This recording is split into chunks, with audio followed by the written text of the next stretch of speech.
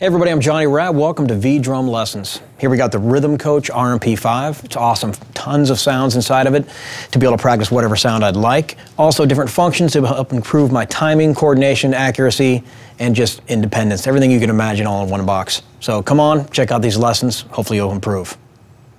Hey, I'm back and we're going to talk about sevens, septuplets over the quarter note. Pretty cool stuff. I've changed my snare sound again, or my pad sound again, and this time I went into the rhythm function under metronome and changed to septuplet, so you'll see that on the screen.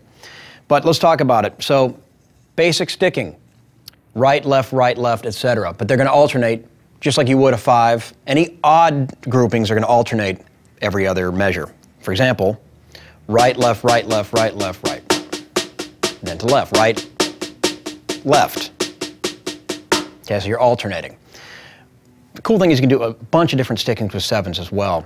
So I'm going to do a paradiddle first, and then the remainder is going to be single strokes, and you're going to end up on the right hand again. So for example, right, left, left, right, left, right, left, left.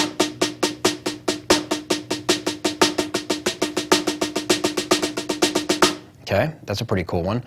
And now let's do like what I call kind of the typical one, which is this.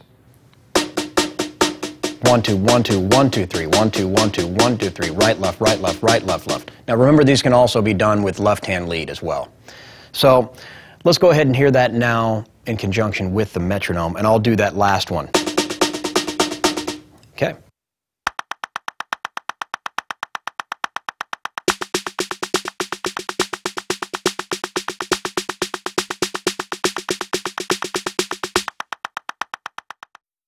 Have fun with sevens, experiment with different stickings, and remember that you can also use all the different functions in the Rhythm Coach. For example, auto, up, down, etc., and it'll still maintain that septuplet rhythmic feature over the quarter note. So enjoy.